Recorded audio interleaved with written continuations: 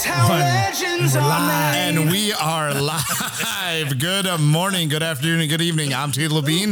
This is the Impulse Show. And with me, as always, looking absolutely divine, we have Jeffrey Keeble. I didn't feel divine this weekend. You did not feel divine this weekend. No, I did not. How did you feel this weekend? Like my And age? to my right, we have, looking extra caramely and creamy, we have Lyle Keeble. Thanks to that Oklahoma humidity and heat, I'm extra caramely. It was hot, man. She was a little hot down there, but I feel that, sometimes that heat, that humidity, will bring lots of pain. You know what I mean? It'll start to affect some of your parts of your body. And it's kind of like, like in Mexico when you drink the water, like Montezuma's Revenge, right? You drink the water and you like shit. Mm-hmm. There's all kinds of calcium. Mm-hmm. I feel like that's like the Oklahoma heat. You know what I mean? And I feel like Jeffrey Keeble fell victim to that this past weekend. Well, I fell victim to my own doing. So I don't think we can't blame Oklahoma for this one. Oh, we can't? Okay. No, we can't? No. But what we can blame Oklahoma no. Wait, we can't? What we can blame Oklahoma on is the native Tinder game was not going good. Dude, the native Tinder game was awful in Oklahoma. Yes. I mean, to be fair, we're in Oklahoma. Mm-hmm. I mean, it's not like it's like the biggest town. Yeah, I know. We got an email from, I'm guessing, Marty about like the series. Yeah? Yeah. You just basically what that meeting was about. Oh, snap. Breaking news live as it just happened. Well, keep reading. No, keep reading. Yeah. No, you're going to be on analyst style. Yeah. He just put the schedule in there. To be decided. Yeah, dates. West Coast race. To be decided, the first one. No date, no nothing. Oh, gay. Just says West Coast race? Yeah, it says to be decided. And then after that, June 21st through the 23rd, Crandon. Then July 12th through the 14th, ERX. August 16th through the 18th, Bark River. August 30th through to September 1st, Crandon again. September 20th through the 22nd, Mid-America. October 11th through the 13th, Wheatland. Damn, ladies and gentlemen, we are 2 minutes in and we've already got the schedule for next year for what series is that? They don't know exactly right now. It's just American outdoor events, but they haven't they said they'll come up with the name for the series. Gotcha. In the future. Gotcha. So the other series, essentially the Mid-America Outdoors series, gas series, whatever you want to call it. The other series, the short course race series is the Bully. Yeah, the Bully. Yeah. This is the schedule is scheduled to formally launch at the 2023 Performance Racing Industry, which is PRI, which is December. Later this year. The yet to be named series will focus attention back towards the sport's best drivers and fastest unlimited vehicles. $1.5 million in total payouts. Damn, man. As it's happening, right as we're recording it. Yeah, I'm reading. Yeah. Wow, crazy. But let's go back to Jeffrey's back, man. Yeah. So what happened? Take us through. Take us through the pain. Do we really care about the back? We do. We'll get back to the series. Plenty to talk about. Plenty that we're gonna discuss. I just feel like my back's not an importance anymore. It was a big importance when you're unable to perform. So I mean, what do you mean? I performed. I mean, like basic functions. I mean, that's what I mean. I was able to do it after a long day on the floor. No. I hurt my back deadlifting a couple weeks ago, and the pain never kind of subsided before we left for Oklahoma. So then I had one last chiropractor appointment. Yep. And kind of explained my discomfort in my back, and he's like, "Oh, we got you." And I'm like, all right, cool. Like that's good to hear because we have a 12-hour drive too. Yep. So then he adjusted me, and then he went to go adjust my hip, my lower back area. And he goes, ooh, he's like, you're going to feel this one tomorrow.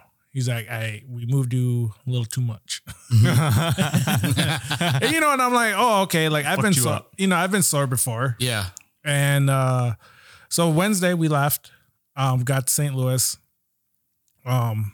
Wednesday night, and then Thursday we kind of sightseed all day. Yep. In and out of the truck, and I could feel my back like getting sore and more sore throughout the day. Yep. And it was one of those things where I'm like, oh, okay, this is the soreness that he's talking about. Yep. Fast forward to Friday now. Couldn't walk. Couldn't walk. I couldn't even stand straight. I could barely move. Shell. So yeah. So then we went to the media meeting, and thank God, for my sake, everything got canceled. Yeah. And then once I heard that, then I told these two, I'm like, hey, you know what? Let's go back to the house, drop me off, and you guys could go have fun, I guess, while I lay in agony. Nope. Didn't have any fun. Anyway, so, we get back to the house. They drop me off. I flopped my big ass on the couch, and that's where I laid for a couple hours. Fell asleep, got up, and tried to make my way to the bathroom, and I'm like, no. Like, I can't walk. Like, I can barely stand up straight. Yeah. So then I laid on the floor, tried to do some stretching because I was like, oh, well, maybe if I stretch, I'll loosen up. I call the fellas, then we can go to the band. Yeah. Obviously I have social media, so I'm seeing these guys have fun. Zero fun. No fun. And enjoying their time in Oklahoma. So sad. And no. So then once I stretched, I think I made it 10 times worse. Yeah. I couldn't even get off the floor. I was in pain, like to the point where I'm shaking. And then that's when I text Lyle because Tito was belly flopping in the pool. I was forced. And peer pressured. And no, so then I called Lyle up, and they were like, hey, we're on our way. And yeah, they walked through the front door, and I'm on the floor in the fetal position. Look like a turtle stuck on his back. Yep. And ended up going to the emergency room for 5 hours for a 4-minute talk and a shot. Yep. And they doped me up with painkillers and muscle relaxers and whatnot. And yeah, that was about it. Yeah. And nothing to do with us licking the arch. Yes. Nothing to do with us licking the arch. But no, the back pain, that was it for my back pain. So then Saturday, obviously I was in little pain, but thank God for the medication, the Western medicine. Because the Western medicine. That white man medication. Because the Western medicine. Yeah. No, they got me back on my feet. I was able to carry my camera, and obviously I was very limited on what I would be able to do. So I stood in my spot, and that's where I stood all day. Yeah. Yep. And then I watched Lyle and Tito walk all over that track. I climbed a mountain. Yeah. I was watching these guys. In fairness, I stood in the heat in the sun all day. Dude, yeah. I did feel bad for you. You were like standing over there just baking on the hillside. I was like, fuck. But yeah, no, other than that, amazing Oklahoma trip.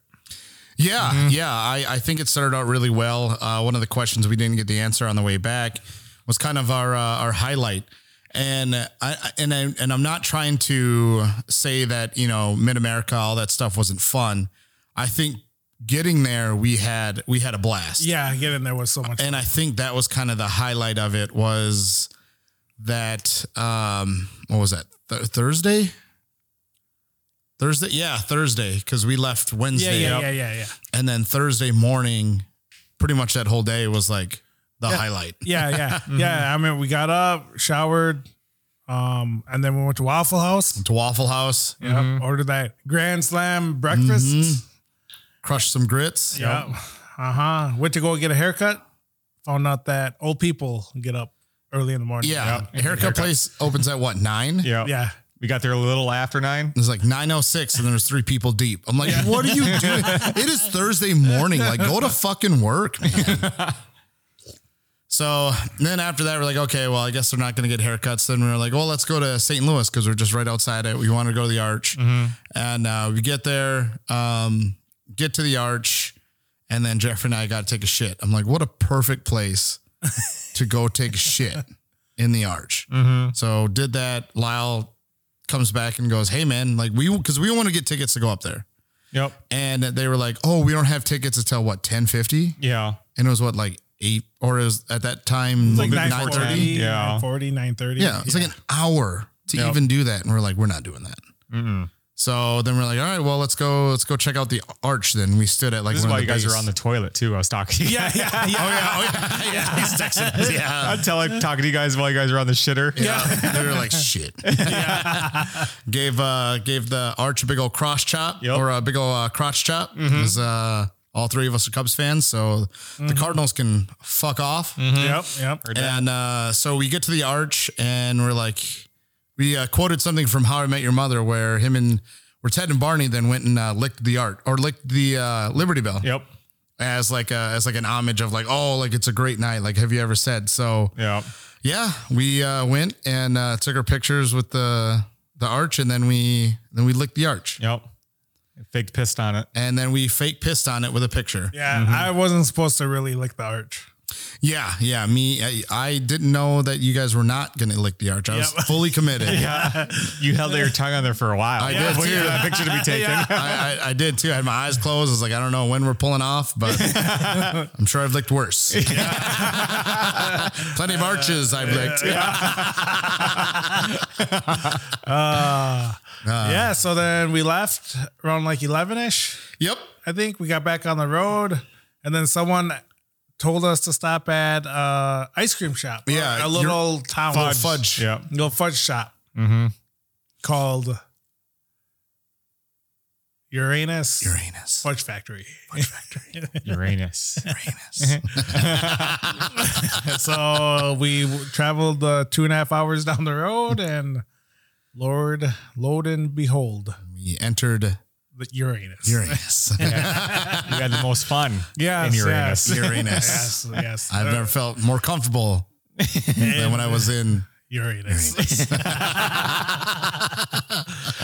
No, Uranus was definitely fun. It was tight. Yeah. It was I tight. tell you what, I felt like a kid again. We were like kids. Yeah. Oh yeah. So we pulled up. And we were like, oh, all right, like whatever, like Uranus, like, you know, it's the planet's pronounced. I'm like, okay, like it's gonna be a fun little like factory shop, dude. We get there and it's like, we pack fudge for you. Or like we like something like along those lines. Like, oh man, I'm like, that's a little out there, like kind of leaning into it. And then we like pulled up to the sign and it was like, oh, fudge is homemade. Yeah. And it wasn't like home, homemade. Yeah, homemade. And it was just some lady up there and Looked like Luscious Locks. yeah, looked like Luscious Lori. And we were like, what the fuck are we getting into? And as we get closer, start walking around, they're leaning hard Yeah, they are. into the Uranus thing. They're like, oh, like have a taste of Uranus is like painted on the ground. Yeah. And I was like, what the fuck, man?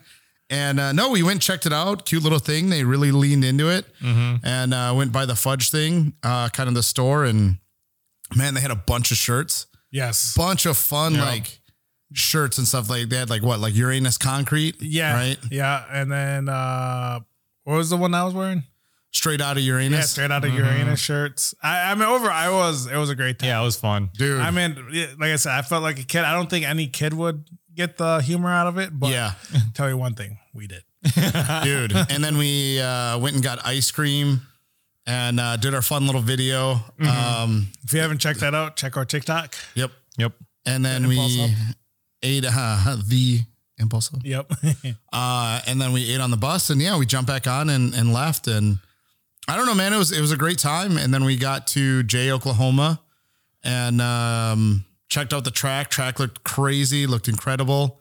Facilities looked amazing. And then we were just kind of ready to get rocking and rolling. Then on Friday, I think was it Thursday night that it rained? Thursday night. It was already raining a little bit Thursday night. And so Friday we kind of expected practice qualifying to be canceled, but we weren't sure. So we showed up early enough anyway. We set up media meeting and then, they had canceled practice qualifying before the media meeting even happened. Yeah. And then they told us like, oh, there's going to be a big like pool party at 1. It's like, okay, well, we still had stuff we wanted to film. And then we went and got lunch. And then that's when Jeffrey was like, oh, like, he's back. We left him at the Airbnb and man, the pool party was not fun whatsoever.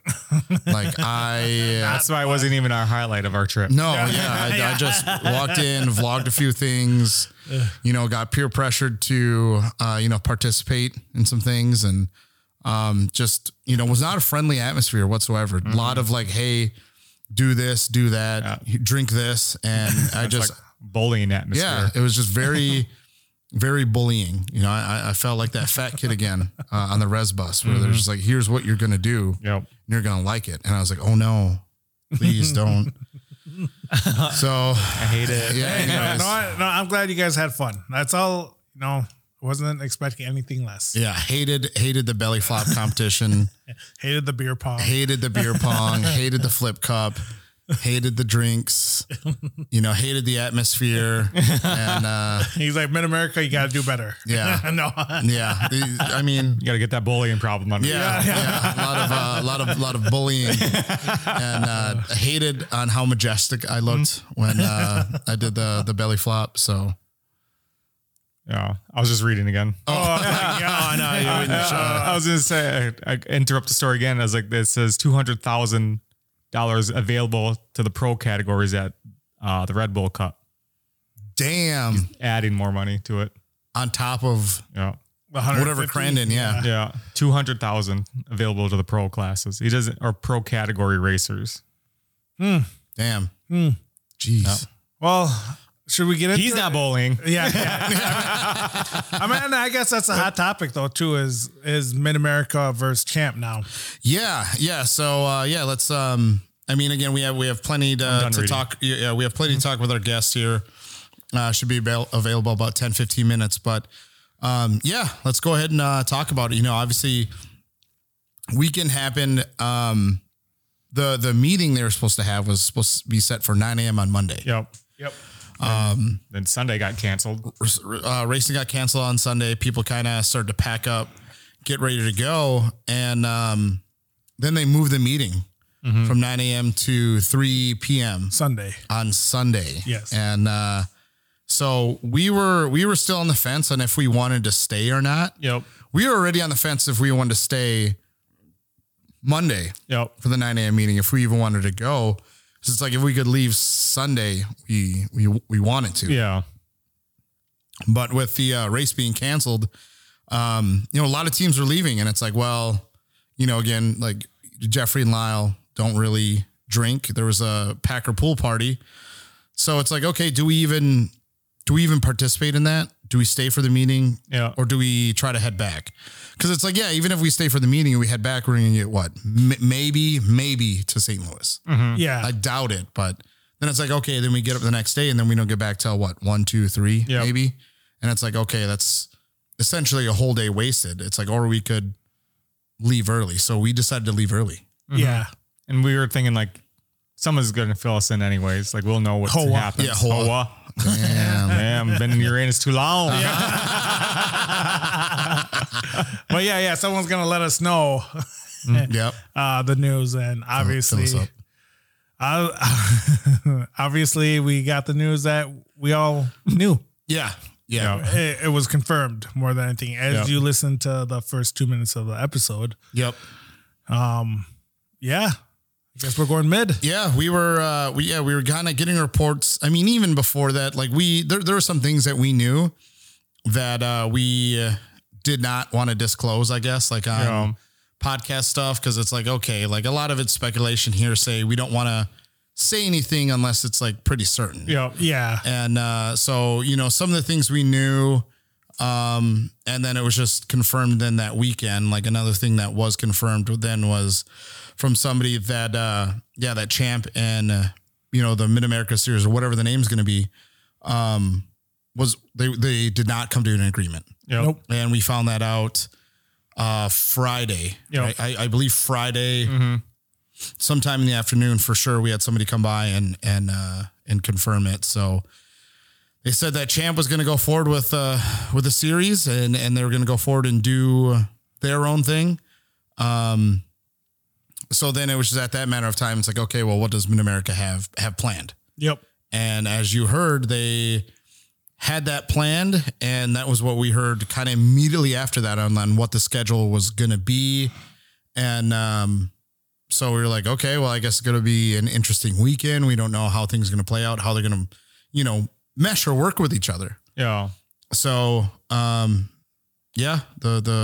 that's going to be the deal, I guess, is that the Mid-America Series is going to be essentially taking Champ's schedule, and it'll be interesting to see what Champ wants to do if they're able to put together a schedule for next year. Because from what I also understood, and is that I think Bark River and ERX are willing to do both series. Yep. So, and in that instance, I think that's a good idea for both of them. Yep. For them to be like, okay, normally you're only getting a race here once a week or once a year. Now you're getting a potential of 2 races, 2 series. It's at least something, so I think it's a good deal for those guys. I'm guessing then the Champ schedule is going to be, Andigo, Lena, ERX, Bark River. And then I don't know what it would be after that. Maybe they go back to ERX twice. Yeah. I have no idea. Or they do Bark River twice. So then it's like, okay, Bark River gets 3 events and ERX gets 3 events over the year. I don't know. Yeah. I'm confused. Like what Champ would do. Like we just left Johnny G like probably half hour ago, and we asked his thoughts, and he just said almost everybody's probably going to go with Mid-America stuff. Yeah. Like why wouldn't you? Because the money's there. Yeah. The money. Potential of winning all that money is there. Yeah. And not only that, but if they could get a TV package too, that everyone's been begging for. Clamoring for, yeah. Yeah. So, and nothing against Flow Sports or anything, but, our sport's not big enough for that yet. And, unfortunately, it's not big enough. And I like what Jason is doing for Mid-America is putting all of his efforts into paying the drivers what they need to be paid, and also searching for a good TV package, so we could be seen. Yeah. And then, like not saying our Rush series was big or anything, but we did all we can do. We gave them. Yeah. On here it says that they expanded media partnership with Speed Sport, and they just launched their own TV network dubbed Speed Sport 1. So they're going to emphasize on live broadcast programming on a national network and digital platforms next season. Ooh. So that's what they're somewhat going with now. But back to the Rush thing is like, we did a lot, I feel like, to try to get this out.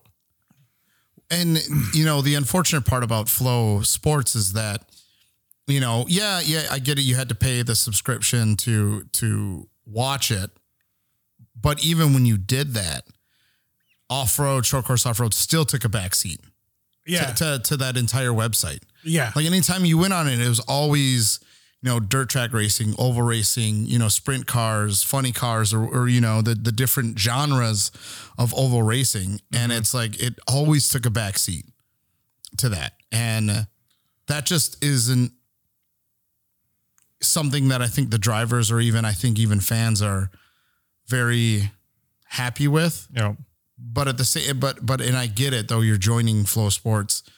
It is a platform of dirt sports. Yeah. But it's like you didn't even try to push this. Well, and that's the thing. I don't think it's up to Flow Sports to push it. I think it's up to the series to push it. Yeah. It just goes along like how much you want to do. Well, is it a pay thing? You think, hey, like we're going to pay this much. This is how much you push it then. You know what I mean? Is like an oval track is like World of Outlaws, like paying. I mean, you see, if they would have paid us to do stuff for Champ, I bet you we would have pushed a lot harder. Yeah. Than what we did. Unfortunately, we didn't get paid. Unfortunately, we had clients, Yeah. And we're very fortunate that we had clients this year that we had to work for. So that was our main priority. Yeah. And I'm hoping next year with this new series that it's not going to limit media to do their job. Yeah. Yeah. And that's what I'm most excited about. Mm-hmm. And the thing of it is, and I'm not saying like, Champ is dead or RIP to Champ or anything like that. But I just feel I look back on it now, and 2019, I think was the first year, very hopeful, hoping that this new series would take it. to a really good place. They had a 5-year plan in place, and they were very adamant on sticking to a budget. So they didn't end up like other series that spent all this money, did it the wrong way, and then all of a sudden they were out of money and they had to fold. So I from what I understand is that Champ's ideologies was to stick to a budget so then we can continue to have it. Mm-hmm. Well, unfortunately, COVID happened. And when that happened, I mean, we only had a 5-race season or a 6-race season, and 2021 happened. It was a great year. And 2022, even better for Pro 2. But by then, you're still feeling the after effects of COVID. Yep. And with sponsors not putting out money, with, the series not being able to get money, with just kind of the world and the state that it's in, I understand that, it was tough. Yep. For Champ. Mm-hmm. But at the end of the day, that's not for us. That's on them to be able to get the job done. Yeah. And I can understand again why things happen the way they did. Yeah, it's tough, but at the end of the day, that's how the cards played out. Yeah. Yeah. No, and like I said, it's like Keegan and Ryan Beat, the Greaves, Cole Mamer, all these guys that actually do this for a living, they needed more. Yep. Yes. Not even more, but they needed more because they have sponsors to appease. They needed more TV time. They need more this. Like Ryan Beat, not many people like him. Well, and the cost of everything went up. Yeah, but not many people like Ryan Beat. But for me, Ryan Beat's doing it right. Yep. Good business mindset. Yes, yes. He has Chevy on board. That's a big manufacturer. Yeah. I haven't had anything like that since what, Mopar? Yeah. And Toyota, but Toyota is exclusive to the Greaves. Yeah. And those bitches. Yeah. But you have Roush Performance, but not the Ford Roush. Yeah. So it's just like hopefully the series will be able to showcase like what these trucks can do. Yeah. What these motors can do. And with that being said, like hopefully bring in these bigger manufacturers where, hey, you know what? We're the next NASCAR. Yeah, because I mean, you think about remember when I said I was in Minneapolis, when I lived there and we went to ERX? Yeah. Nobody had a fucking clue. Yeah, no, exactly. And I'm like, dude, you are 40 minutes away. Yeah. From something like this and you have no idea. So and the thing it was too is that was ERX promoting their own event. Yeah. It wasn't Champ. It wasn't Champ. Yeah. It was ERX promoting their own shit. And I think that's where it has to stop is like, all right, like Crandon's already established. Yes. All these other tracks, ERX, Park River, they're stepping up their game. Mm-hmm. Yep. What else? What else is a new track? But ERX being the new track, they just, they're doing their best to promote their own shit. Yeah. So hats off to their crew and everything. But I think that's where it needed to come from Champ to be pushing everything. And it just shows like their mindset as a team over there wasn't in the right place. Yeah. I think their mindset at Champ was like survival almost. Yeah. Like we're doing what we can to keep these things going. And unfortunately, it's just like you don't have enough resources over there to do what you need to do. Yeah. No, I agree 100%. Unfortunately you didn't have the resources to essentially keep everyone. Mm-hmm. You know what I mean? Unfortunately, at the end of the day, cash is king. Yep. And if somebody else is willing to put more money, more effort, yep. I don't know, I wouldn't say effort, but for sure more money towards something. Yeah. There's always that glitz and glamour of like, what if, and hopefully it's going to be better because I mean, right now it's just, again, tough state to be in. Yep. For Champ. Yeah. And where I'm confused at is like why that deal to coexist with each other didn't happen. Yeah. And that's something that we cannot answer. Yeah. That's when like you said, we don't have the information on why they didn't happen or what was the reasoning why they didn't want to go all in with each other. I have no idea why there was just the unwillingness to work out. I mean, because we talked to a few people on either sides, and of course, there's finger pointing. One blames one, the other one blames the other. Oh, they didn't want to work together. Oh, they didn't want to work together. Yeah. Oh, they did this. They had this proposal. Oh, they had this proposal. They didn't want to do. There was just all of that back and forth on both sides. So it's like, unfortunately, we don't know who to believe. Yeah. It could be Mid-America and Jason, trying to bully them out, or, it could be Champ trying to not want to play ball. Yeah. We don't know. Yeah. Mm-hmm. But I mean, it's unfortunate for the Champ series now. Cause like I said, like you got that money thrown up for the pros. Yeah. How do you match that? Yeah. Why wouldn't you go like as a pro rider? Yeah. Like, why wouldn't you go there? Like, I'm going to go for where the money is almost. Yeah. Well, that's it. The money and a better TV package. Yeah. Yep. I mean, that's what one of the drivers said to us. Yeah. Like, why wouldn't you want to do that? Yeah. He was like, money aside, he was like, whoever has the best TV package. Mm-hmm. Yeah. You got to go for exposure. Yep. Yes, exactly. Mm-hmm. I mean, I'm guessing they could care less about the money portion. I mean, obviously the money's really good.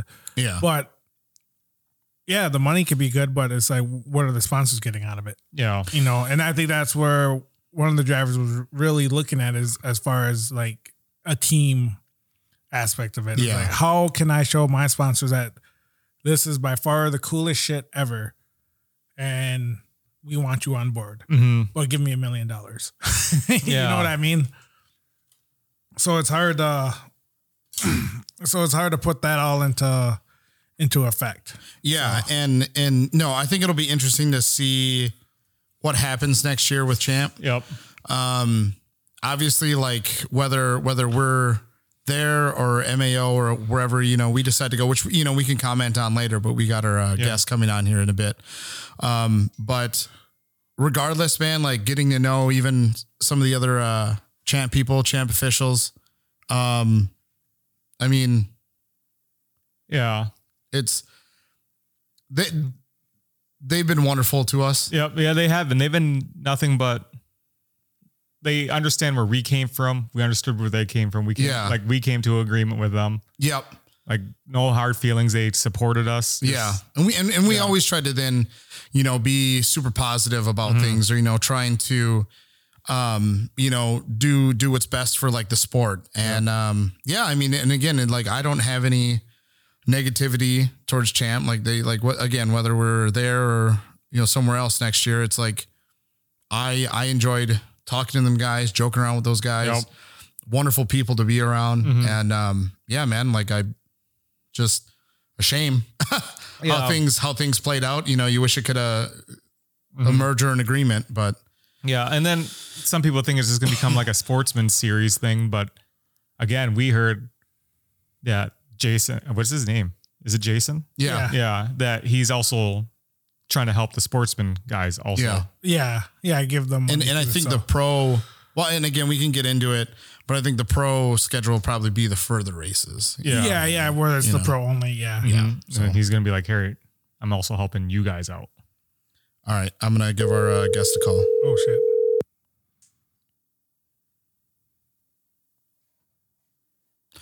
And our next guest, he is our off-road sports analyst. He's our expert. He is the 7-time Pro 4 Points champion. We have Kyle Leduc. What's up, guys? What's going on, man? How you doing? Life, man. Just sometimes it sucks, sometimes it's good. But right now it sucks. But no, it's all good. Just trying to get through the day, doing some blood work, handling my business, and ready to talk some off-road racing. Did you get a chance to watch on Saturday at all? I know that they said they were having some streaming issues, but did you get to watch any of it, all of it at all? Yeah, we were watching the sportsman stuff earlier, or some of the UTV racing earlier, and then it had a problem, I think, during Pro Buggy, and then they shut off, and I was like, oh no, we're gonna miss it, and then it came right back on, maybe a lap or two into Pro Light. So yeah, I got to watch the big pros and the Pro UTV. Gotcha. So then you essentially missed what? So the rest of Pro Buggy, you missed Pro Stock, Pro Spec, and then you got into Pro Light? Yeah, I didn't see any Pro Spec. Kind of bummed. And even on the replay now, it's not on there at all. So didn't get to watch it. Yeah, so I guess kind of how Pro Spec went down was that, Rayford was leading it and doing a good job. It looked like he was going to kind of for surely wrap it up. And then at some point in the track, he rolled it. No, so Rayford was very aggressive in the beginning, made his way up to the front. And I think Nick somehow went from like last to third by the halfway mark. And then, of course, you know how aggressive Nick is. Yeah. Ended up spinning out Rayford in the back section. And then, essentially ran away with it. Ended his season on a win. And then Chad, I guess, just overthinking and everything, made a mistake and rolled her.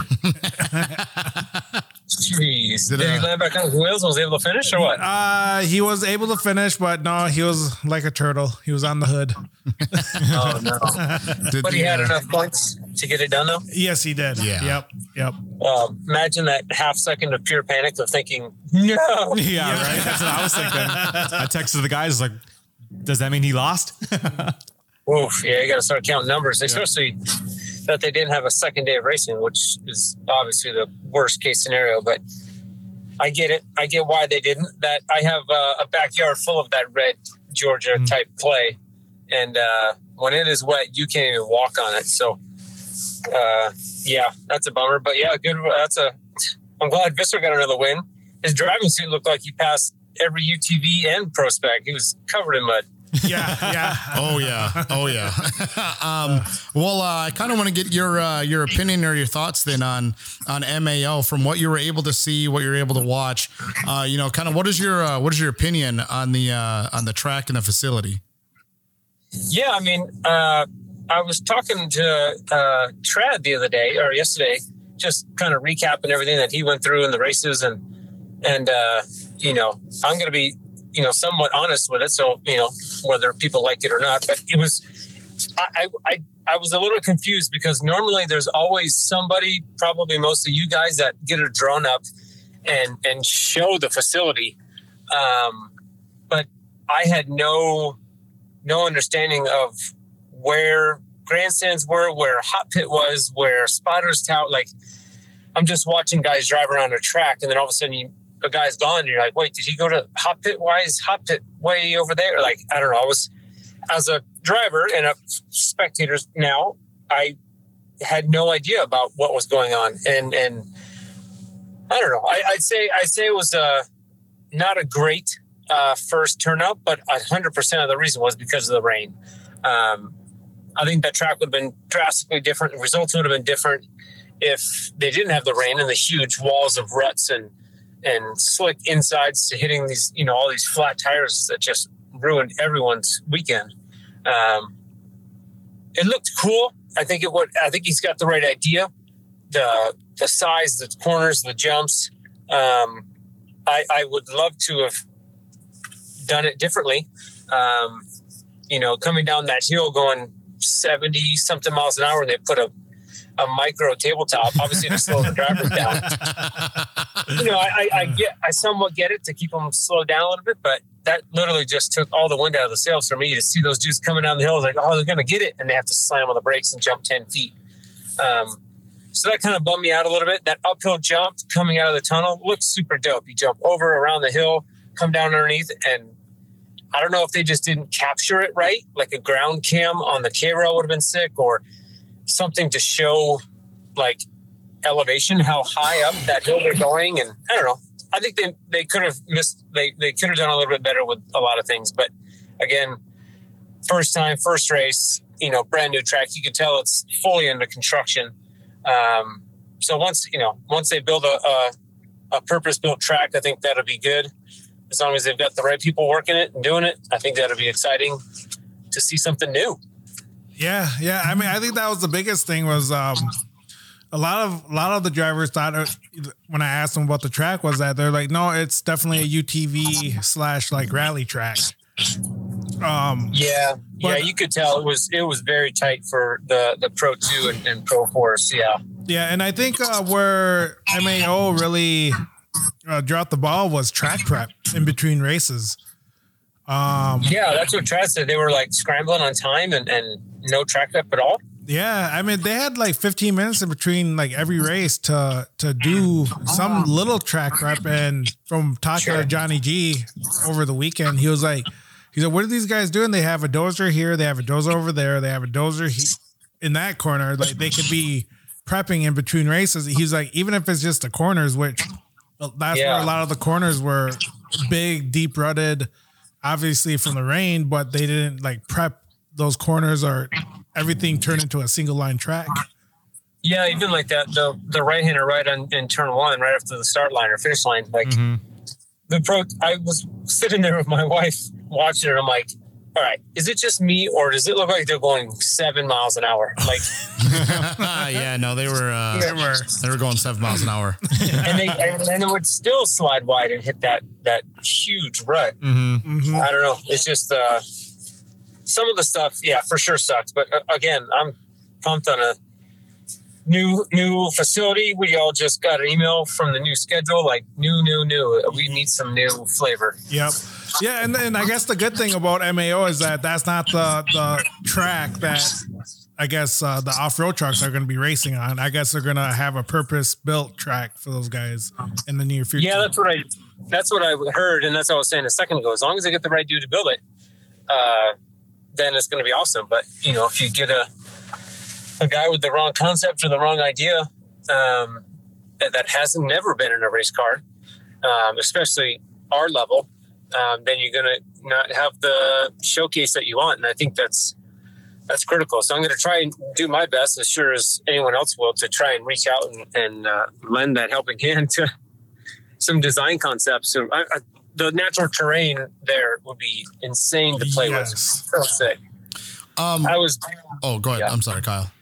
No, I was saying I was helping with the Anago track, and obviously that's just a flat field donut. So there's not much you can do with that without having, $500,000 worth of dirt brought in. But a place like that, man, that's just, it looks super exciting to build. Mm-hmm. As far as like Oklahoma goes, then the new purpose-built track, however they decide to do it, is there any way that they're able to not use the same kind of clay or dirt that they used on that track that we saw this weekend? Well, I'm 99% sure that they brought that in to build the track for the rally cars. Okay. Yeah, because my backyard, if it's like it hasn't rained here in 4 or 5 days, it's concrete. Like it is absolute. I can't even put a blade into it. Like it is rock hard. So that's a pro if you want a little car with semi slicks on it. Like you can pack it, you can scrape it to where it's flat and then let it sit in the sun, and that thing will be blacktop. So that, even watching the local, when the pro lights went there and raced, by themselves, like it looked like a nightmare. Those guys were at idle around the corners because it was blue groove blacktop, just not meant for those. So I don't know what's underneath it. I'm sure it's prime dirt underneath it unless it's super rocky, but I think for the truck track, they'll use whatever they have there instead of that type of dirt, I would assume. Okay. Yeah. And then even when I was there, when I was walking down onto the track, man, the rocks they had were like really sharp, man. They're really jagged. And I hope that's not the case when they start building the other track, because that was a nightmare to try to get around those rocks, man. They didn't feel good on your feet at all. And I had fucking shoes on. Yeah. So like a year or so ago, me and Mickey Thomas went to Georgia with this guy that wanted to build a track. And we laid out this super dope place at an unbelievable facility. Really sick natural terrain down through these trees. It was going to be really, really exciting. But the dirt was garbage, like shale rock, just like you're talking, like broken rock. And I was like, dude, I don't know if you can dig down to get better stuff. He's like, oh, whatever. I'll bring new dirt. We'll cut it down 2 feet and bring in 2 feet of dirt. I'm like, oh my God. All right. Yeah. But, so I don't know. He may have a dirt problem there, and he may need to bring in that dirt. But it looks like he's got no problem affording it and doing that to bring in the show. Yeah, and again, like the facilities were great. I mean, again, they canceled practice qualifying on Friday. They had the pool. They had a pool there. They have like 2 bars, restaurant. Right on the facility, dude. They got a convenience store, a parts store. I mean, again, like the great facility, great start. The track, unfortunately, just suffered a part of, Mother Nature. So, I mean, the racing that we got was the racing that we got. Unfortunately, we didn't get Saturday. But what were your thoughts then when you were watching kind of the races past Pro Light then? Like as far as like, Pro Turbo goes, Kyle Chaney was up on CJ Greaves, kind of had it wrapped, but he didn't. What were your thoughts, I guess, on that on the Pro Turbo race? That one I didn't watch too much of. I watched some. I saw Van Epperen's crash. That was pretty violent all the way down that hill. But yeah, all in all, I think they looked great. That track fit them. I think in certain sections it looked comfortable. I think, like you said, some of them felt like it was a UTV based track. So with their 4-wheel drive and all that, I think they really showcased the track more so than the faster truck. So that was definitely one of the most exciting or action packed races to watch. What did you think about the length of the track? I mean, because they had an ability to take off that back section, back by those big 3 jumps, and then they kind of wrap it back around to come back to the main part of the track. Did you think that it was too long at all, or did you think like there was a good change up from what we're seeing? I think it was the longest, tightest track. It sounds weird, right? Like. It's a huge track, but it was one of the tightest, most technical. It doesn't make it; those 2 words don't fit in the same sentence. But I think if they got rid of that back section, it would have been much more boring. I feel like those tabletops and some of that action brought in some of the heat. But yeah, I don't know how to loosen it up. I don't know how to open those type of things with some of the stuff that they had. I don't know if they could have cut corners off to make some of the racing different and better with the water. I didn't know the scenario. I wasn't there, so I didn't get to see like where the water was pooling or where it was really muddy. But even during the races, when they did the start line, they're like splashing through a swimming pool of water. Like, But same thing. I've driven tractors. It would have taken 30 minutes to dig a little trench and dig a little pothole for all that water to run off the track. Like, if the tractors are sitting there, you can redesign the whole thing in an afternoon, right? Yep. Like, so I get what Johnny and them were saying is dude, fire them up and go to work. Like, what's the problem? So why do you think that is? You think the guy just doesn't have experience as far as getting a track ready after it rains, or like, I'm not trying to like blame anybody or say anybody's incapable of getting it together, but the in hindsight's always 2020, but like, why do you think that is? I'm gonna say lack of experience, maybe. Okay. I don't know who ran the program or who ran the tractors or who said to turn that one on and go do this, but like at Crandon, they have an answer to it, right? They've got obviously 50 years of experience, but they've got an answer when a downpour is. We are not really at Crandon having a downpour on Friday being like, oh no, we're screwed. Because we know they've built it and are capable of clearing it and giving us a racetrack. They've done it for decades. So I feel maybe a better an experience thing. And obviously, being a new facility, I don't know that they've trained for water runoff and capturing water and being able to clear it type of thing. So yeah, I don't know. I don't want to point fingers at all, but there's been guys at Lucas and Champ that we just look at them and go, dude, let's go. Like, fire up the tractors and fix the problems. Like, if there's cars flipping over through the rhythm section in Anago, they'll go out there and bulldoze that. But if there's a water puddle or a super muddy section, they don't touch it. So I don't know. It's sadly it's hit or miss. Yeah. And when it misses, it sucks. And then also, like, while you're watching, some of the Pro Light or Pro Turbo, at that time, had you heard anything from Trad about, another rainstorm coming in and that potential of Sunday being canceled? Yeah, actually, it was before they were even running. I think it was maybe around noon or somewhere around there. He texted me. He's like, "Oh yeah, I think we're going to race today, but it might be for double points." And I said, "For what?" He's like, "Oh, we're expecting a huge storm to hit tonight, and the officials are debating on running double points." And I'm all for double points instead of no races. I mean, shit, like. I know one person has a bad day and it really screws them. But if you don't even get a chance to have a championship to get all the points for the year, then I feel that's even worse. Yeah. Like Mickey Thomas, like he had a bad day, and if he had Sunday, who knows how that could go for Corey and the whole changeup. So if I was racing, I would have been pissed that they didn't do double points to at least capture my year's worth of points to give me a fair shot at winning or losing. Yeah. So yeah, I don't know. I obviously knew that was coming, and I looked at the weather that was supposed to come to Jay, and it didn't look promising. It almost looked like a guaranteed, downpour. And especially coming from the locals, if they know it's going to rain there, and then I feel like they should have had a better answer for all the drivers or teams and sponsors on what to do. Yeah. And, with that, then let's get into Pro 2. Like you said, Mickey Thomas and, Corey Winter, Ryan Beat, those guys are competing for a Pro 2 points championship. You started racing right off the start, man. Mickey Thomas was super aggressive and knowing that they might not race on Sunday, what do you what were your thoughts then on that Pro 2 race? Like I said, with Mickey starting out hot, getting out front, and then, Corey, even the past 2 years has kind of had a really tough time being able to kind of close that deal out.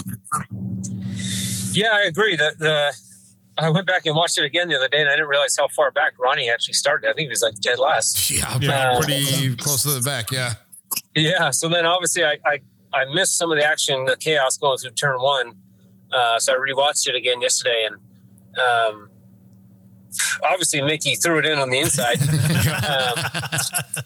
I don't think he did any wrong. He didn't touch Ryan. Ryan hit that big rut and got shoved out, and then carnage ensued for him. But I'm the same way. I mean, if you're close and you have a good truck, there was some, obviously, what do they invert 6? So there's going to be some 2.5 seconds slower guys in front of you on the pole. So you either get caught in that train, or you, like you said, last race of the year potentially. And your only ability to win a championship is to win. So you either be safe like Corey was, or, push. I mean, you got to push. And I know Mickey, they call him the silent assassin. I don't know why. He's quiet, but I don't know if he's an assassinator. But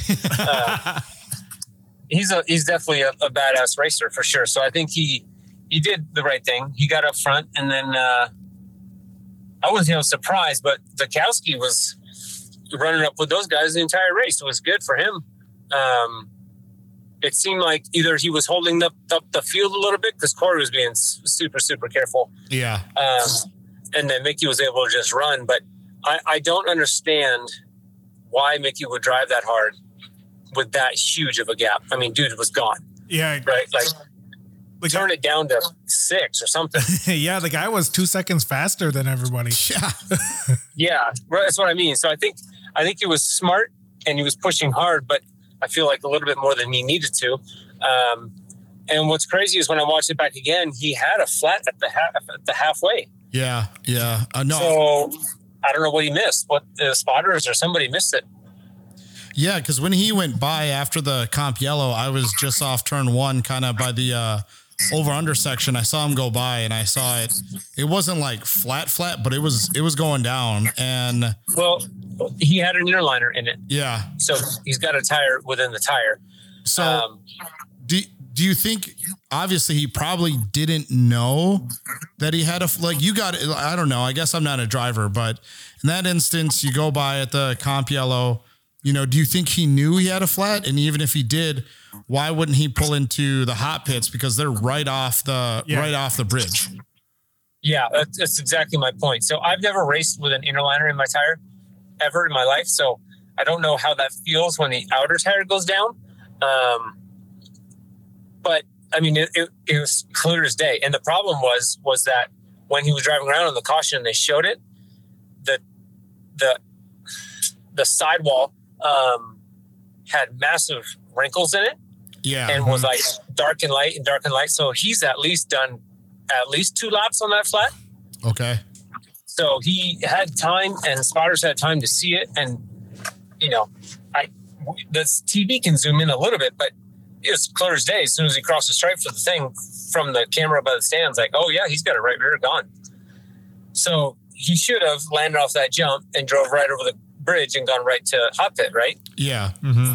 Yeah. So I'm just curious, they're either having that argument or why weren't you looking at my truck to tell me I had a flat? But yeah, that would have been a huge change for him. Or he just tried to milk it. He's like, maybe it'll last. But so then I thought about that. Well, maybe he just said, okay, we've got 4 laps to go. Maybe it'll hold on to it. But he was driving like he had all 4 100%. Landing on the wheel sideways. He was doing everything as if he didn't know he had a flat still after the halfway. So I don't know. And those tires jumping and landing on that type of clay with a Pro 2, they're not going to last a lap or 2. So I don't know. I'm surprised he wasn't black flagged or what he was, but because I think the rule is as soon as the tire starts to shred, you've got to bring it in. Yeah, because he didn't last very long. After they threw the green, they went around once, came by twice, and then by the time they're coming off that back section, he was well off the pace. True. And by then, Ronnie had gotten by, and we got a chance to talk to Corey after the race, and he kind of said what you said. He was trying to play it safe. No reason to try and fight with Ronnie. Was in a really good spot. Mickey dropped back, and he didn't want to push, but he also didn't want to kind of, be lackadaisical and not, lose any more positions than he had to. Lackadaisical? Yeah, I believe that's a word. I was just gonna say something too. I believe that's a word. Sounds like something Will Ferrell would say. So after the Pro 2 race got done, I guess before we get to that, even you mentioned Zakowski, and Zakowski was on podium in third, and just to fill you in, us 3 here had $100 bet on who we think would get podium first. I had $100 on Bob Brand. Lyle had $100 on Zakowski, and Jeffrey had $100 on Troy Cox's truck. And we saw Zakowski in third. I was worried about me losing $100. What was your mindset, I guess, going into that final lap, seeing Zakowski in third? Well, what's super random is down here in Alabama, out by ourselves, we got like 3 houses that are right at the end of our property. And this new guy moved in maybe about a year ago, built a shop. He's got a sign company, sticker company. Came over, checking out the trucks, and he's like, oh, yeah, I've got a friend that races. I was like, oh, that's cool. What does he have? He's like, oh, he races a Pro 2. I'm like, the fuck? Really? Like, he's like, yeah, Zach Zakowski. I'm like, yeah, I know exactly who that is. Yeah. So anyway, now he comes over to our house, and we watch the races together. So he was cheering because obviously that's his homeboy back from the used to race quad together, I guess. Okay. Yeah. And, normally Zach would be doing all right. Then he'd be flipped over, or he had a motor problem, and like all these scenarios that are taking him out this year. And anyway, he was running second, looking good. And then he got bumped back with Ronnie and those guys passing him. But, it was going to be a big deal for him, his buddy, to finish on the podium. But I genuinely don't know what happened that last stop. They didn't show anything. No. Yeah, I have no idea either. I think I saw when I was taking a poop today, I was on Facebook and I was scrolling by, and Zakowski said he lost power on that final lap. So his truck just gave up on him, and he was like, I think his post said something like, I don't know what I did to piss off the racing gods. He's like, but I had podium. I was so excited for it. He knew the position he was in, but his truck just kind of gave out on him. And that's a rough deal. He highlighted his injuries and just some of the rough stuff he's going through. And then, new truck. It's just bummer deal, man. And, for me though, it's another $100 I get to not spend. So, I'm cool with it. Yeah, no, it's definitely a bummer to see anybody go out, but it was quite the mix-up. I mean, Holtzker showed up with no body panels left except the roof for the podium, and then Ronnie comes out of nowhere and puts a good pace on. I don't know if he would have had enough for Mickey at the end and all that, but Ronnie was pushing in some spots that other people definitely weren't. He's passed Zach on the tabletops in the back, and I mean, obviously Ronnie's been fast all year, so I sent him a message, telling him good job, congrats. It's a big deal. I never won. I raced a Pro 2 season for a year and I didn't win anything. So he's got one up on me for sure. So hats off to him for sure and everybody. After that Pro 2 race, kind of thinking like, hey, we're probably not going to race Sunday. Did you think that Corey pretty much had the Pro 2 Points Championship wrapped up after that race? Yeah, and then even with the pressure, right? So if they were to race that same track the next day, the amount of pressure on Mickey and the rest to try and make up the points lost, you're just going to destroy your truck, get another flat. Like that track was not in favor of an aggressive pushing style. Yeah. So I knew they weren't going to race the next day, obviously, because Trad's like, there's no way, dude. It's already raining. But watching it kind of sucks, honestly, because Corey didn't get to celebrate the way he wanted to because they weren't sure if they were racing. They didn't have, he's not spraying champagne. Like that definitely kind of sucks for him and all the champions, honestly. So that was a little bit of a dumb finale because it's like, yeah, they're happy on the podium, but like, are we champions or what's the deal? Yeah. So I mean, when you win it, you're in the pits with all your buddies. You're like, all right, yeah, I guess we did it. Like, it's kind of a bittersweet moment for them. Oh, for sure.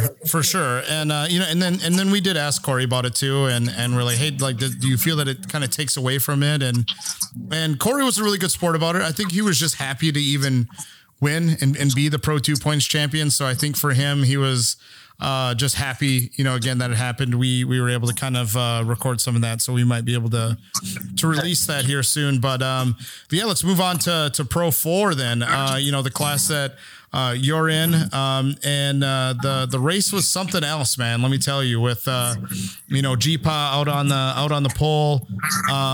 Yeah, man. And like you said, an aggressive style track or an aggressive driver on that track is something that was going to be so hard to do. And it feels like Jimmy tried, but that track just was not going to him at all. What were your thoughts on the Pro 4 race?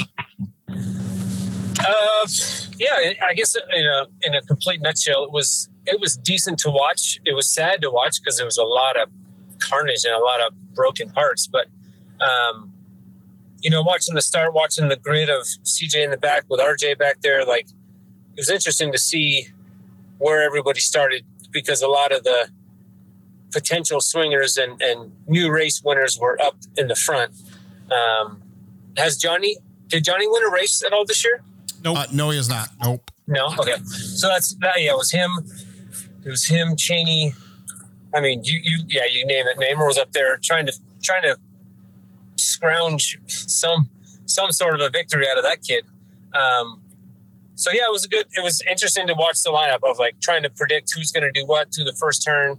Cheney hit the inside. I thought he was going over immediately. So he saved it, and that kind of set the tone for Johnny to be out front driving by himself. And Johnny's, you can tell he's pretty tentative, but that track wouldn't really allow for sliding in those corners backwards and slamming into stuff. So they started slamming into berms.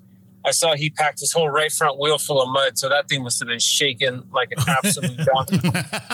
So I was trying to tell my wife as he came out of the corner and bulldozed it. And next thing I know, I can see half green and half dirt. Yeah. And I told her, I'm like, none of you have experienced that, but like when you jump and that thing goes to droop, the entire truck is like shaking inches. Like it's so violent when you pack a wheel like that. And you think something's wrong, right? You think you got something broken with the truck because it's vibrating only when you jump. Like so many scenarios going through your head, but and then he ended up getting a flat on the other side. So he obviously hit one on the other side too and got another flat. So he was kind of doomed from the beginning. or pretty early. But I was pumped to see Cheney running up front. He's gotten a little bit faster here and there, but that was a big step for him to be up front and be that far out front. So that was exciting, leading all the way up to the halfway point. And I could see CJ was being so careful and like so slow back in the back. Yeah. He'd pass one, lose one, kind of gain one, but nobody was swamping through the field. I guess like you said, maybe Henderson. He was making some passes. He got a little bumpy with Johnny, and Johnny got bumpy with him back. And then Carlson comes in and he's, rear-ending Johnny on the restart. And I'm like, dude, you're just sifting the fire, dude. Just leave it alone.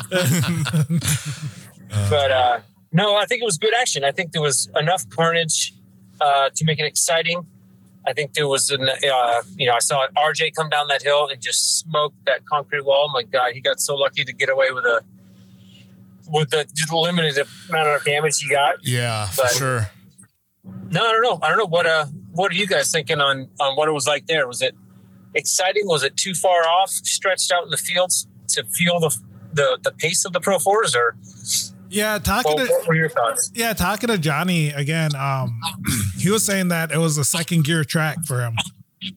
He as wide open as it looks, he was like, you barely get out of second. He was like, I tried third, but would just stumble on how low the gear was for him. So their trucks are a little different. They've got to wing those things up. They got to keep them up. Where the Fords and small block stuff, we can kind of bog them and lug them a little bit to get traction. Yep. So, I mean, for me, I think the track layout was super cool. I think they just needed to tighten some stuff up. If they would have did some track prep, I think the track would have allowed more passes or more of a multi-line track, if you will. Yeah, that's a valid point. I think they felt that way too. Watching those guys tiptoe through turn one just to stay off of the ruts. Yep. And I feel like a lot of those corners that they have those big banks and like the big inside bumps on some of those rollers, those guys were like cutting half of the track off. But that's fine. But that's what racers do. They try to get every inch out of it till you get yelled at. So I think they could have cleaned that up a little bit or put some sort of I don't want to say tractor tire. I hate those damn things. But something there, to scare them. Yeah, or like a concrete barrier or something, just like even...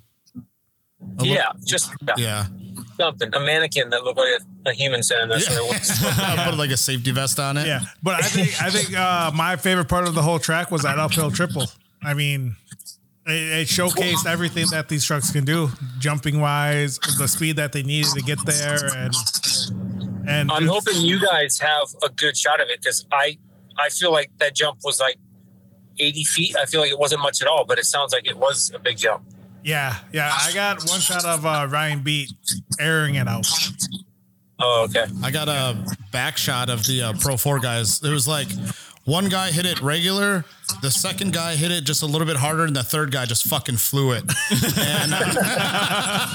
And I think it might have been RJ, and I think that's why he might have hit the bear. I don't know, but I know, like I said, like the first guy hit it just fine, but the third guy, because all us camera guys over there all looked at each other. We were like, "Who the fuck was that?"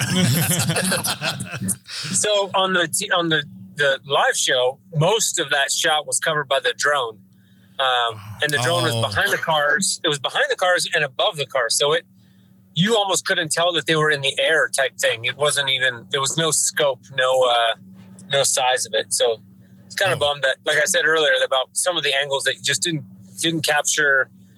If there was excitement there, and even the low spot going onto the tunnel and the amount of altitude that they raised to go up to that jump, you couldn't tell it. You could only see it like in backgrounds of other shots. So that could have been viewed a little bit better, and that would have brought some more excitement to the race. Yeah, no, and that's the thing too, is like it never does it justice. Even when we were standing up, looking down like at the track, we're just like, okay, like whatever.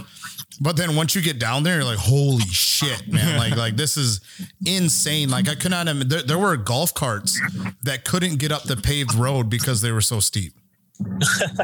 like they had UTVs pushing golf carts up the fucking hill because they couldn't get up the fucking hill. But so it seems like I'm trying to do justice. There was almost no jumps there that any of the Pro 4s would hit wide open. They would all have to check for the finish line jump.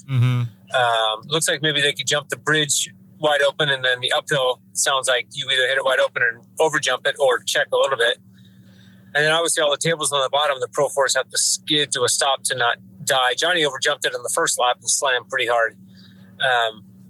But yeah, I don't know. I think they gotta keep that in the back of their mind that your big show needs to look like the big show. You can't have a Pro 4 doing the same tabletop as the Sportsman UTV.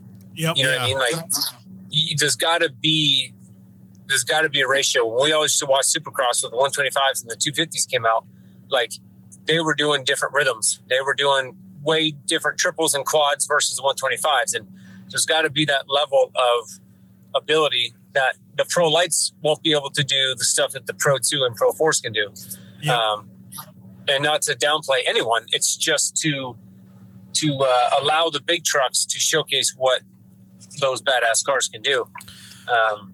So yeah. So the conclusion essentially of the Pro 4 race was, Kyle Chaney out front, man. At least I'm sure you guys were Lyle and Jeffrey, but I was pulling for Chaney. Really wanted him to win. Great dude, upstanding guy, and then choked it away. And one of the corners giving the lead to CJ. And what were your thoughts then, I guess, on that with Chaney? Did you kind of have the same reaction we did and like kind of the crowd that was there, like a big, oh yeah, 1,000%. But I also know CJ enough to know that was about 60% pace from CJ. No, I'm being honest. Yeah. I mean, he was fast, but if it was honestly anyone else, he would have, unless he was trying to get more TV coverage time by having the battle for the lead, which is what happened anyways. Well, no, because back when CJ used to only have to race his dad, that's all they would do was just play like at a go-kart track just to get TV time. Like, yeah. And that, I mean, if you don't, then you don't get on TV and that doesn't pay the bills. So, yep.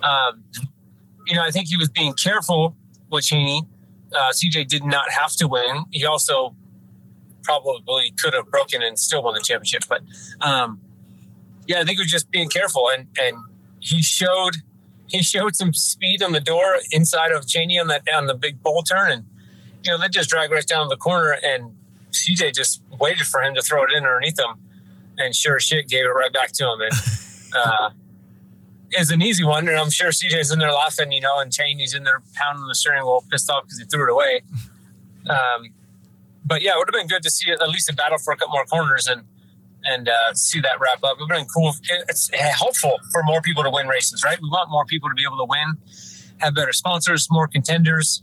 It's good to see, Jimmy Henderson win this year. Like that was huge for the class in general. Like, all right, we've got another swinger. If I was there, he wouldn't have won, but I'm just saying. I was just about to ask that too.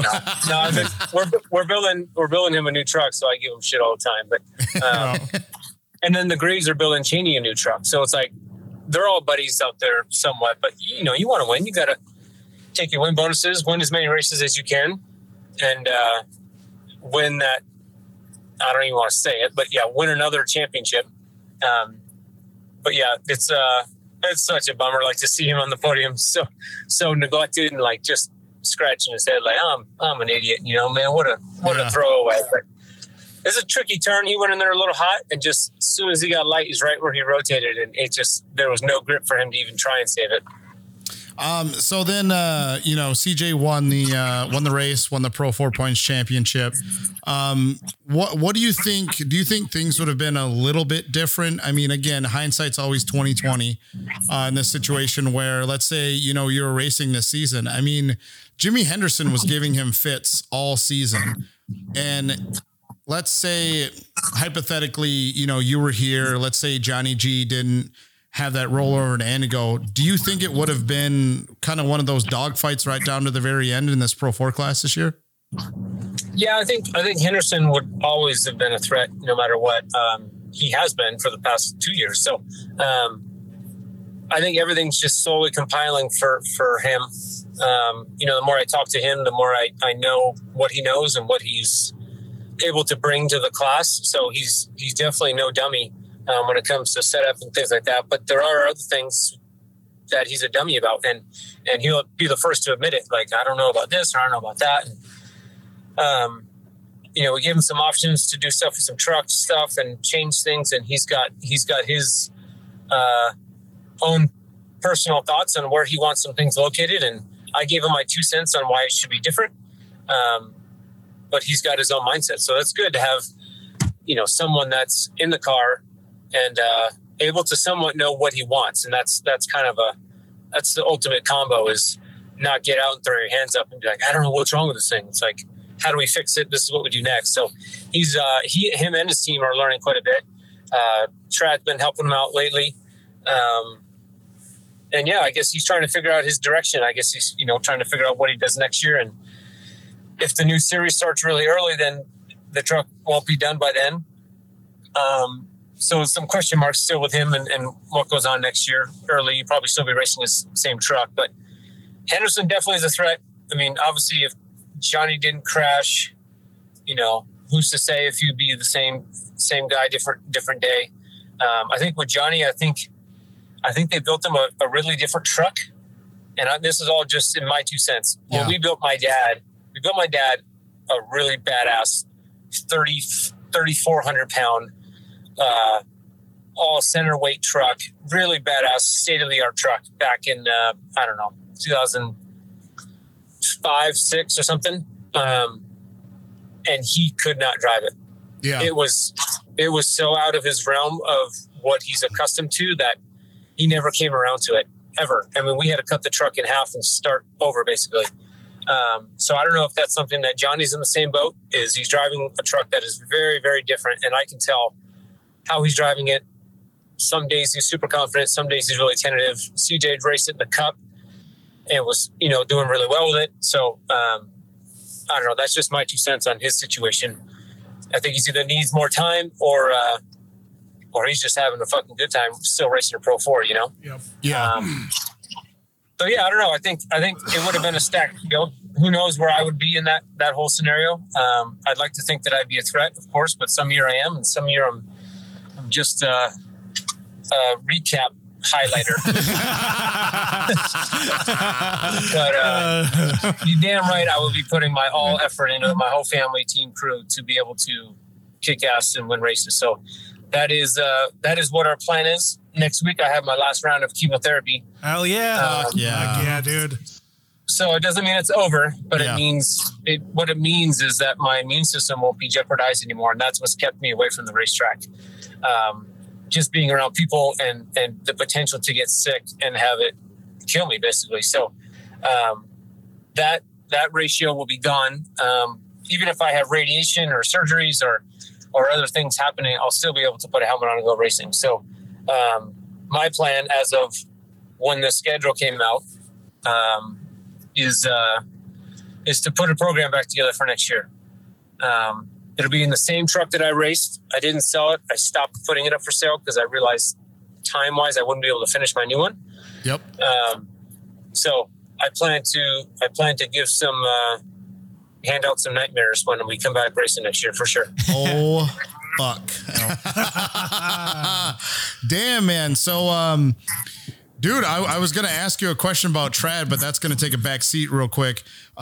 So with your last round of, chemo next week, dude, I mean, this is big news. This is awesome for us. This is great to hear. I mean, I'm not sure, if you've, shared this, a lot or publicly or anything like that, but I mean, it's a really big deal for us to be able to hear you, say those kinds of things, start planning for next year to be, as healthy as you are to the point where you don't need chemo. And like you said, I understand that it's not gone, but for that reality of you even jumping in a truck next year, I think is huge fucking news. Mm-hmm. Yeah, no, it's yeah. I mean, we and Trad were talking yesterday about it, and I'm like, dude, he's like, well, it's hard to wrap your mind around what it all means and why you can't do things, whatever. So I'm like telling him, like, it's not about me not being able to race. It's about me. I mean, we can go testing 2 weeks after my last chemo. I can get on an airplane 3 weeks after, whatever, and go fly, go testing, and do stuff.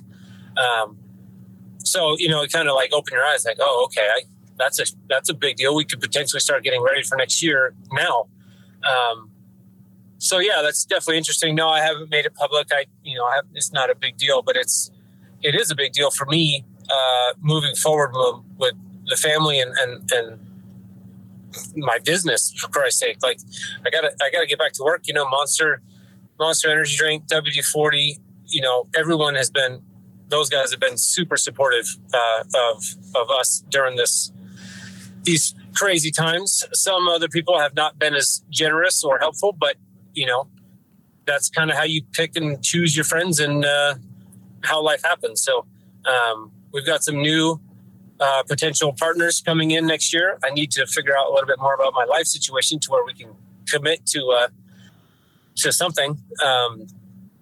But yeah, we've got some new partners for next year, and I think it's exciting someday to be able to release them, knowing that we're going to go racing and all that kind of stuff. So, and also looking for sponsors. I mean, we're not riding the cancer train, but if there's anyone that has a way to market or campaign with their company through the cancer treatment program or just cancer in general, I'd love to be a supporter of it and try to educate and just represent companies that are actually trying to make a difference.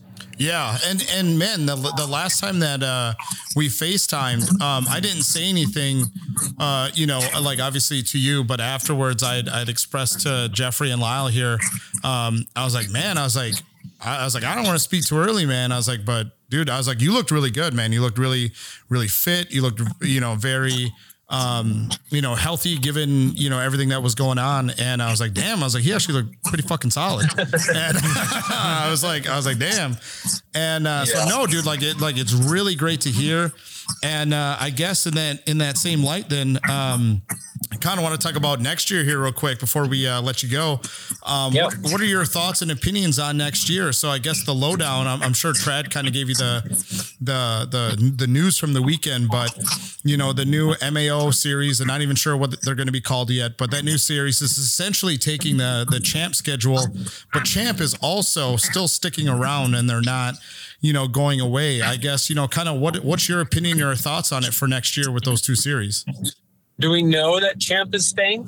So from what we got this weekend, we were able to talk to, some of the Champ guys and they are very, adamant, confident that, they're still going to be operating and they're still going to be a thing next year. So, again, I'm at least that's what we were told. I mean, it could be, easily a false confidence thing. It could just be them putting on a front or a face. And if that's the case, then so be it. But from what we understood is that Champ was still going to try to be, a thing for next year. Interesting. I mean,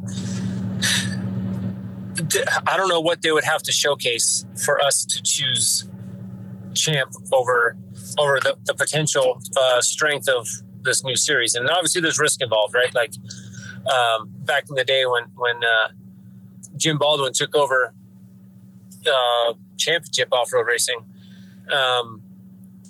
we were all excited, but then it all somewhat bit us in the ass in the end. He made some amazing tracks and great stuff, live TV, epic coverage, like unbelievable.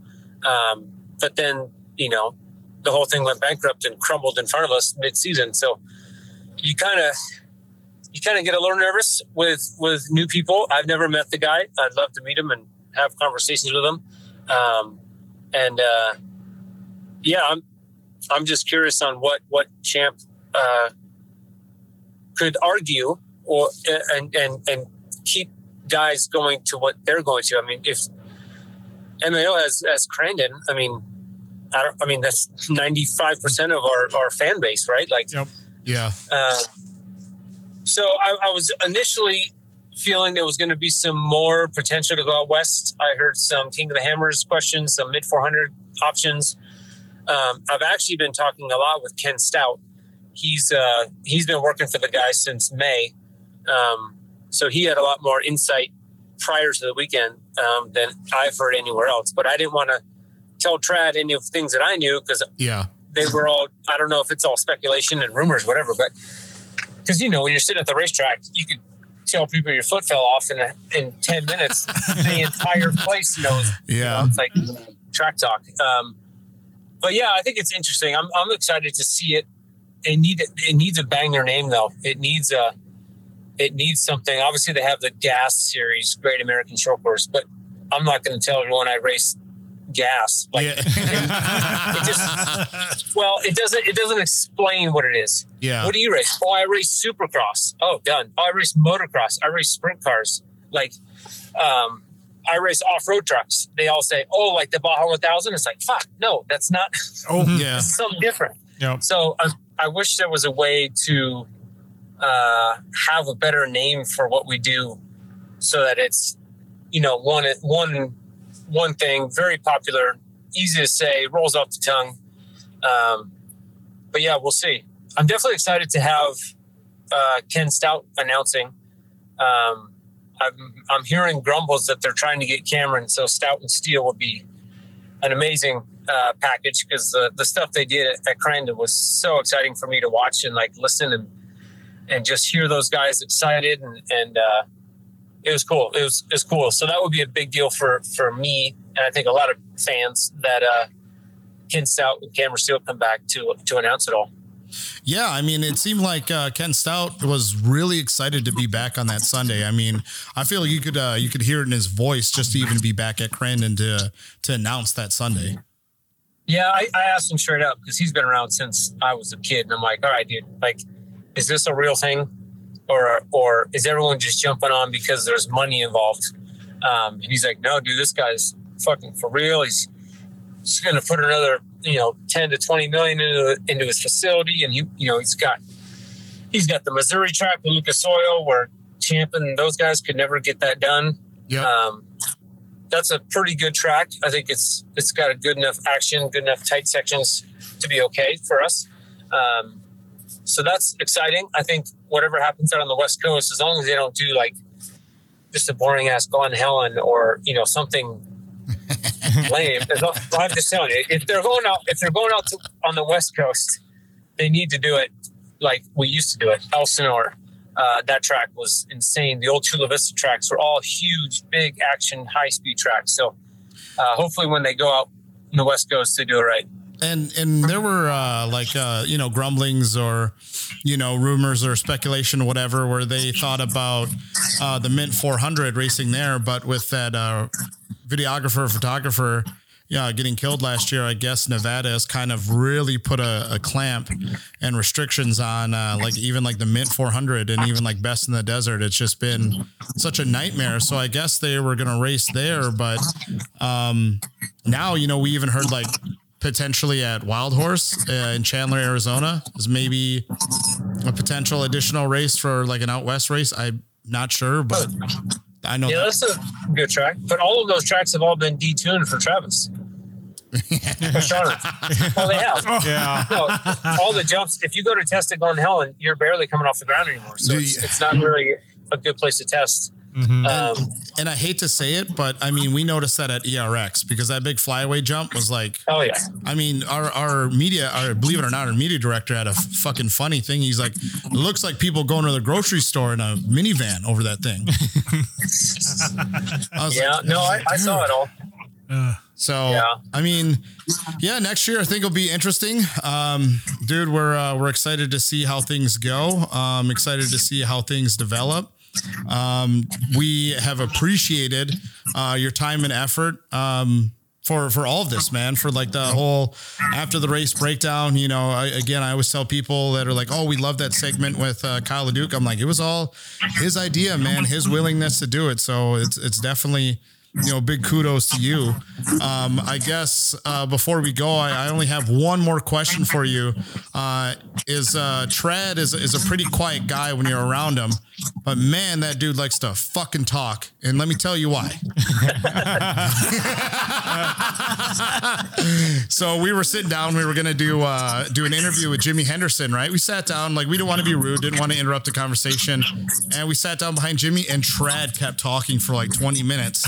I'm like, I don't think I've ever seen this guy talk this long before. Like, he hardly gets 20 seconds, and he's out here rambling a fucking 20-minute conversation with Jimmy. Nice. Yeah, I don't know what it was about, but if you get them on the right topic, I'm kind of the same. We'll just go on and on. And I'm sure it was about new truck stuff. Yeah, so that's makes sense for sure now.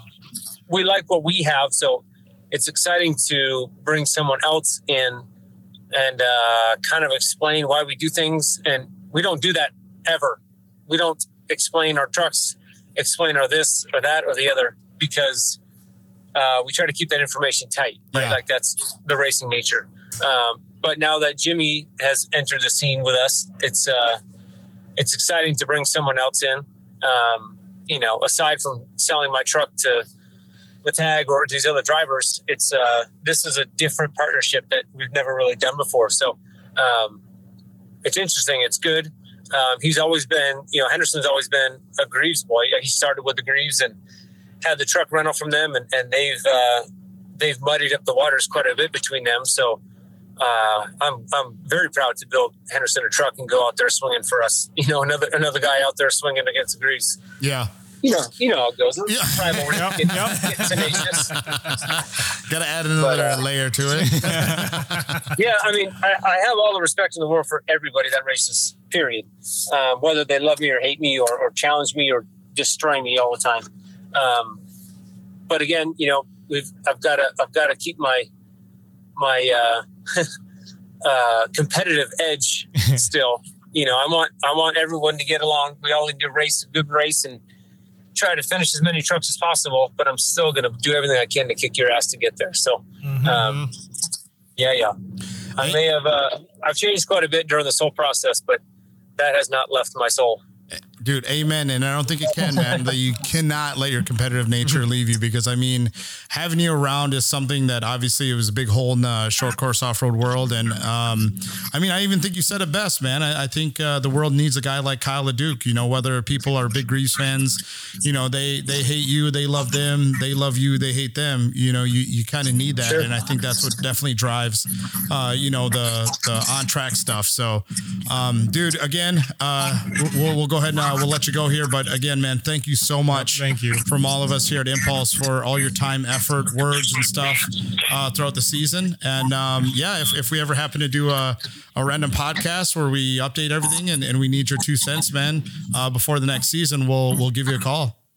Absolutely. Yeah. Thanks for allowing me to jump on and try to throw some of my dumb ideas around or talk about good things, bad or ugly. And I think there's going to be a lot of things changing here in the next couple months, along with myself.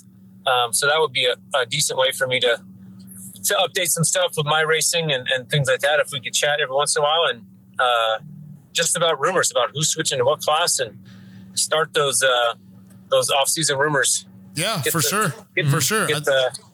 Get the chaos going. Yeah. Yep. Yeah. First rumor. I'm going to be bus racing next year after Fall Crendon. So if you're in, let me know. A bus? Yeah. There's a thing of even destruction after Fall Crendon, usually down here in Kekana, Wisconsin. And we went to it and I was like, I want in. I want the bus.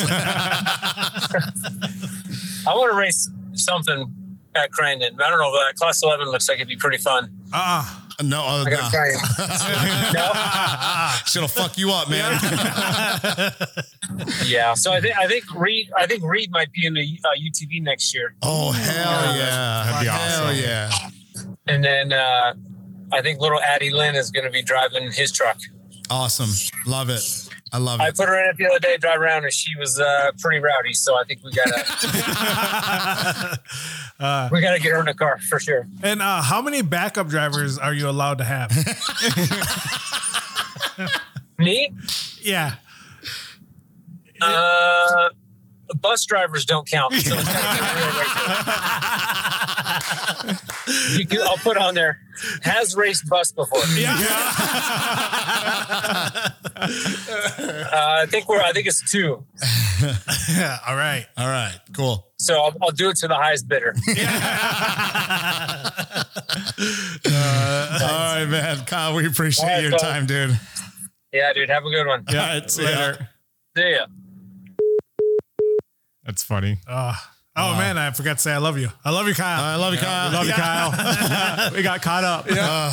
Oh, Man, wow. Yeah. I was going to ask him like a technical question, but he probably would have rambled on, and I know you got to leave. You got to go pick up your little man here in 10 minutes? If he's going to listen and then text you back, I was going to ask like how much of is it like a driver and setup like for tracks? Because CJ hitting setup every single time, but he's always up there. And then you see other people who are up there, and then next time they're like they're like in fifth or sixth. They can't drive their truck. Yeah. I think that's what's so good about CJ is like what I said to you guys. I was like, I hate him. Yeah. Like as far as like I hate how good he is because he pitted for practice, didn't even get one lap in, and then he comes out and wins on a track. I mean, obviously he has the UTVs. Yeah. But going from my UTV to a Pro 4 is drastically different. What a punk bitch. Yeah. So that's what I was wondering. It's crazy to see CJ like what Kyle said, he looked like he was driving like a snail in that first half. Yeah. And then that second half, he was like, all right, picking people off. Yeah. Like I said, man, from the start, man, like, even though back then, like I couldn't stand him, I didn't like him, whatever. We had our at least I had mine. Yeah. Let's say we. That was something I at least could like respect from him was his racing. Like he's so methodical, so patient, so talented at being able to get around people no matter where he started. Yep. So consistent. I think he mentioned that in Rush, the first season, where he was just talking about how they are consistent, like their trucks don't break. Yep. Yeah. And I mean, hats off to Brad and Devin then. Yeah. To be able to put those guys out in a truck that hardly ever, you never see a break, malfunctions or is faulty. Relatively. I mean, if the radiator gets full of mud or whatever, it's going to overheat and you're going to have to pull off. But I mean, the way, they drive those trucks. I mean, you think about Cole Mamer or, Jimmy Henderson or even like Kyle Leduc, how many problems mechanically they have. And CJ and Johnny just don't have those very often. Yeah. And the crazy thing is like Kyle like builds out of these world's trucks. And I think the Greaves build the same. Like when they say, "Oh yeah, we built a new Pro 4," but it's like, "Oh, we just moved the shock mount an inch down." Yeah, we had a problem with this. We'll just move it an inch. I gained a little weight. Had to put the chair back. That's another thing too. They're skinny. Like they don't gain weight. Like, fuck you guys. I wonder what kind of deal they made with the devil.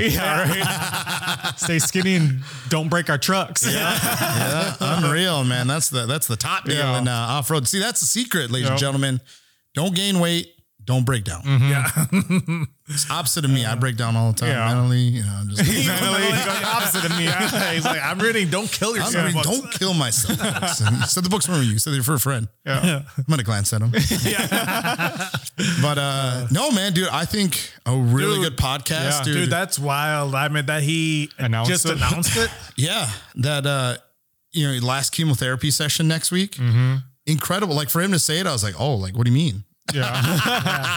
But no, for him to like say, oh yeah, last one, and it's all because of his immune system. Yeah, he's getting better. And he's getting better where he doesn't need that anymore, essentially. And he's able to go test if he so chooses 2 weeks after. So I mean, 3 weeks from now, we can see a video. Entirely possible that Kyle Leduc is testing a Pro 4. Yeah. Entirely possible. Which is wild to think. Wild and insane. I mean, he doesn't really release a lot about his private life. I mean, we had heard rumors initially when that whole thing happened with Kyle Leduc. Yeah.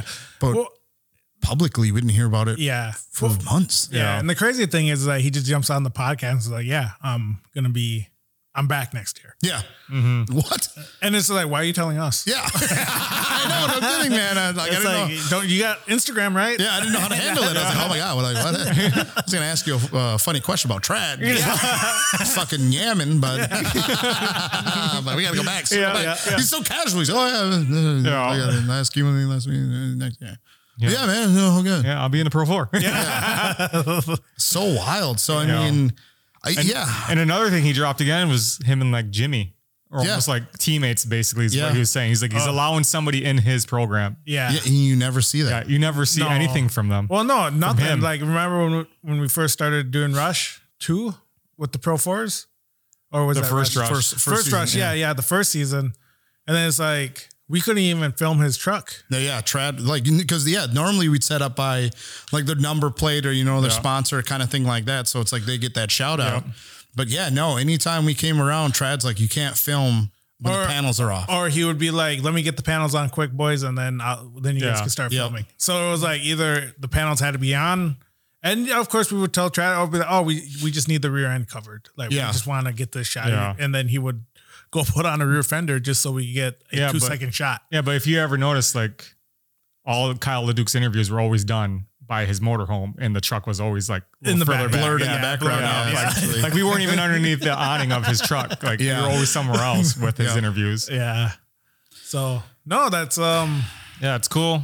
You want to. It gets me excited about another project. Oh, I know. I wanted to say something. I wanted to say I was going to text him after this and let him know. Okay. I was going to talk to you about some stuff to text him. Okay. Perfect. And then we'll text him afterwards. All right, guys, we got to go. Got me hard. But no, like I said, it was a good podcast. Like again, this is probably our second to last one. Yeah. I don't know I don't know if one or next two more week, after this. Yeah. Next week might be our last one. The week after that might be, I guess we'll kind of figure it out. I mean, ideally we'd like to, I think we talked about bringing Crazy Joe in, next like week. in studio. Yep. To kind of just recap the season, maybe have him again as the co-host. And I think in our little break too, I want to work on a live stream. Where you guys could call in, where fans could call in and talk to the drivers. Like I said, even have maybe that special guest of CJ, Corey, Kyle, anyone that wants to drive down to Green Bay and come in studio with us. But like I said, we will be.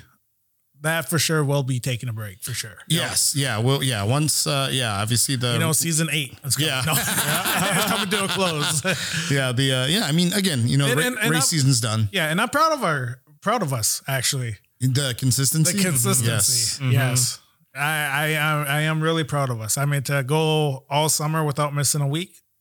I think we missed one. We missed one. I think it was 4th of July. Yeah. I think we might have missed one. But I mean, that's but we knew. We told everyone. Yeah. So, no, again, everyone, thank you for listening. We appreciate it. Yeah. I mean, just going all the way to Jay, Oklahoma, and still having people being like, "Hey, you guys the Impulse crew," and it's just like, what the fuck?